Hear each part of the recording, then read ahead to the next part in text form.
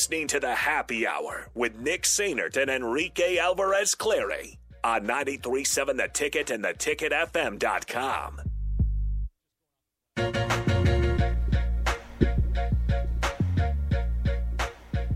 Back here on the Happy Hour, 93.7 The Ticket, ticketfm.com. Nick Sainert and Enrique Alvarez Clary with you today. As always, 402-464-5685, Honda Lincoln Hotline, Sartor Hamann text line. Both those are open for you guys for the rest of the show. We were just talking during the break a little bit with Jake about NFL, and I offered him this. I said, what if the Dolphins traded with the Texans Jalen Waddle, Mike Gesicki, and 2 first-round picks? You're a monster. I said, for Deshaun, would you take that, Jake? And he goes, absolutely not. They would need to trade Tua. I agree, but it's the Texans. And Texans front office is not the smartest. They will not accept a trade that does not involve include a quarterback. You're right. So before we get to Husker football here, the Manning cast returns tonight, Rico. Woohoo! I've never watched a single one. Well, you might want to watch it tonight, especially at the start. I probably won't. Because they will be on a path. Their first guest, Marshawn Lynch. Boy, the kid. Beast mode. We are on a path. So make sure you tune into the Manning cast tonight. Marshawn Lynch will be the first guest. Or don't. It's your choice. Yeah. Do whatever you want. Nick's not telling you what to do. I'm recommending it. All right, let's talk about Husker football. Rico, how are we feeling going into Saturday, man? Are you okay? I have revved my confidence back up. I don't know why I did it, but they are, I don't know how many point favorites they are. 7. But my thing currently with Nebraska football is if it is a single-score game, they will lose. So right now I have them winning by 12.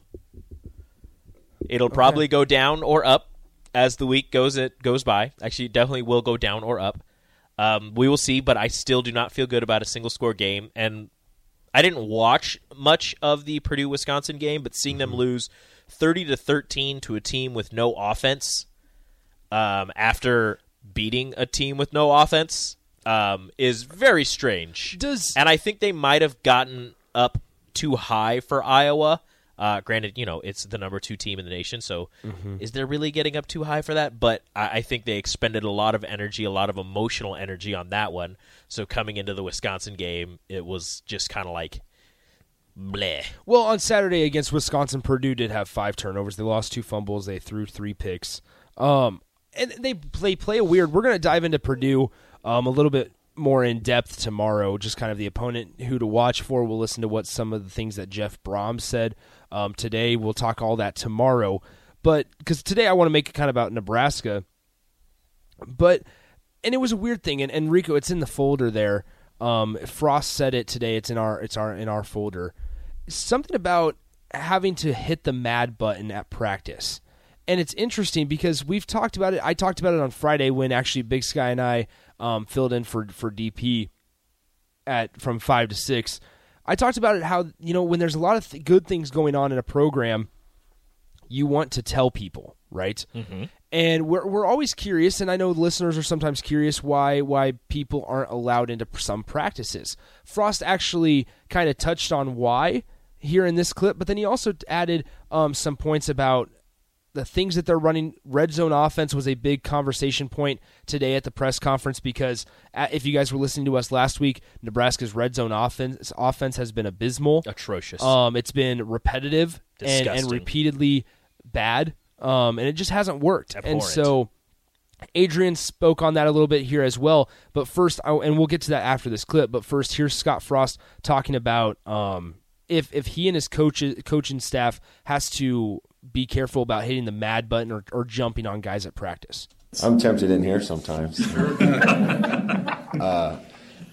No, we don't let you guys into practice for a lot of reasons. That's one of them, because we do hit the mad button sometimes. I hit it on Wednesday.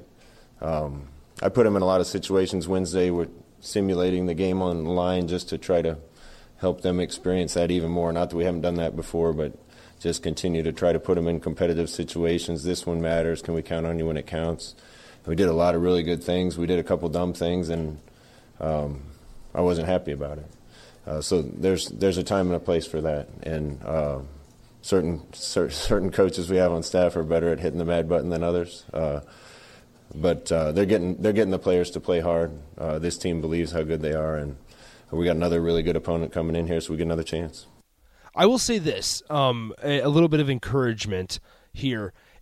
It's encouraging to hear that they're putting players in a situation where the game would be on the line. That is a positive that we can take out of that clip. Some situational football at practice is very important. However, I don't imagine that this is the first time, or that today's practice was the first day that, or I guess last Wednesday's practice was the first day that they do this, and yet Nebraska still struggles in the red zone and still struggles with situational football. As we all know, they make a lot of big mistakes, crucial mistakes in crunch time. And one of those guys is Adrian Martinez, unfortunately enough for him. It's Adrian Martinez that has fumbled quite a few times and has made a poor throw or just a bad decision, whether it's chucking the ball out of the end zone and it turns up to be a safety, whether it's trying to fight for a couple extra yards, and whatever your stance is on that, like it was against Michigan. But we don't need to get into that. But maybe later. Either way, something, once again, is not working. It's not transitioning from what the success on the practice field is to what is happening on Saturdays. And that is a huge disconnect and a huge problem that you kind of need to worry about, that we've talked about before, is that this coaching staff, whoever it is, whether it's Scott Frost at the end of the day or whether it's whoever the next guy is whenever Scott's done, that is their job, to connect what the success that they see on the practice field to the success on Saturdays. And yet, through 3.5 years, it hasn't been that. Now you have to also throw in there, and I know this is with every practice in every sport and every situation that comes about, but you can work on situational football and what situations you're in, until the cows come home. Yep. But at the end of the day, you have a certain play you want to run on 3rd and 5. And you're practicing against your own defense. Well, guess what? The defense you're going against on Saturday probably won't be running the same defense that you're facing in practice. So that play that you want to run on 3rd and 5 that works every single time in practice might not work on Saturday. And I know people are going to say, well, that's why you adjust things, and that's why you have to look at things, and you have multiple different, avenues for success in certain plays. But and that happens in every situation in a football game. But that is also a problem that every coach has to deal with, is you have your situational football, you work on everything you want to work on, you might get thrown a curveball, and that's something you also have to prepare for. And it's just it's a never-ending preparation cycle for every single possible situation that could happen, and even then, there could be something you didn't expect. Well, don't forget, Rico, that was the reason in the first half of Illinois. That's the reason they gave us for the first half of Illinois, was that they came out in a different look than what they had prepared for. And that was not, number one, that's not good to hear. Number two, that was not received well, as it should be. Yeah. So you've got to prepare for every situation, even if, it's crazy because there's still going to be things that you didn't prepare for, but in that moment, that's where the good coaches and the good players make their hay, is something happened that wasn't supposed to happen, something that you didn't see going on, and that's when you adjust in the moment, and you make yourself a legend, just a really solid player, a really solid coach. Yeah, you're absolutely right there. So Nebraska has Purdue this Saturday. A couple things of note from today's presser before we take a break, because we're a couple minutes behind here. Deontay Williams will not play on Saturday. Frost says that he expects him back this season. Didn't give a timeline or a timetable on his return, but Deontay Williams is out. He mentioned a couple guys of note. George Karlaftis on the defensive end position. That's going to be something that Nebraska's offensive line is really going to have to pick up the pressure from Karlaftis. He's going to be a top draft pick in the NFL draft coming up this next spring, and that's a guy that we've talked about it. We know what Adrian can do when he's given time. However, once again, something that this offensive line hasn't necessarily done to a consistent level is give Adrian Martinez time. And that has to worry you to an extent on Saturday. With Deontay Williams out, Purdue really likes to throw the football. Their running back room is extremely beaten up right now, and so they're going to throw the football around the yard. And David Bell is one of the best receivers in college football right now. He's extremely smart. I was watching some of his route patterns against Iowa Dude is crisp. And he's crisp, he's twitchy, but then also he does a really, really good job of tracking the ball over his shoulder. Made a nice little decision to do a fade route. I can share that video on Twitter as well here later today. But no, David Bell can obviously beat you. That would be another. Cam Taylor-Britt's really going to have to step up. He's going to have a Michigan game type performance this Saturday because Purdue is going to test him. They're not afraid of throwing the football, if that makes sense.